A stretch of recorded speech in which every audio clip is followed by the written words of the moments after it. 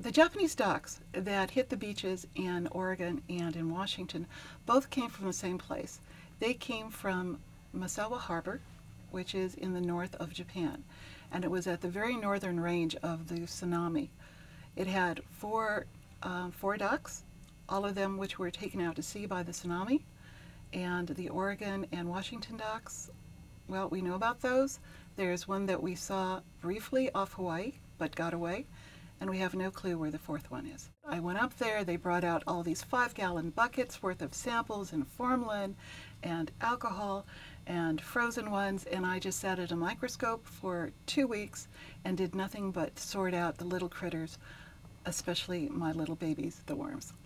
So what is the difference between introduced and invasive? Well, an introduced species is any species that has come to an area where it is not a native. And it's a neutral tone. There's nothing that says positive or negative. It's just something that's come to a new area.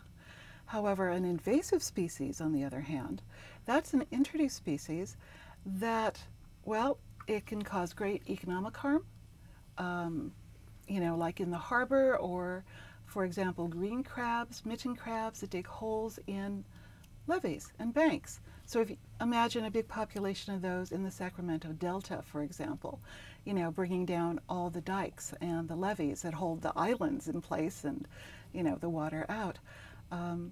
So it could be economic harm. It could be real damage to the ecosystem. There are some that we call ecosystem engineers, and they can do so much harm to an ecosystem that they can completely transform it. And then there's also the issue of human health. Maybe not with marine species, but definitely with terrestrial species. There are clear dangers from some of them to humans. So there are a lot of reasons why we care about invasive species. Oh, I'm very concerned about potential damage, not just from the worms. For the most part, these are fairly innocuous species, fairly harmless species from what I've seen. But some of the other organisms that were on the dock, the big brown seaweed, Undaria, is already an invader. The Japanese shore crab, the northern Pacific sea star, Asterias amurensis, these are all on a world's list of the 100 worst invasive species.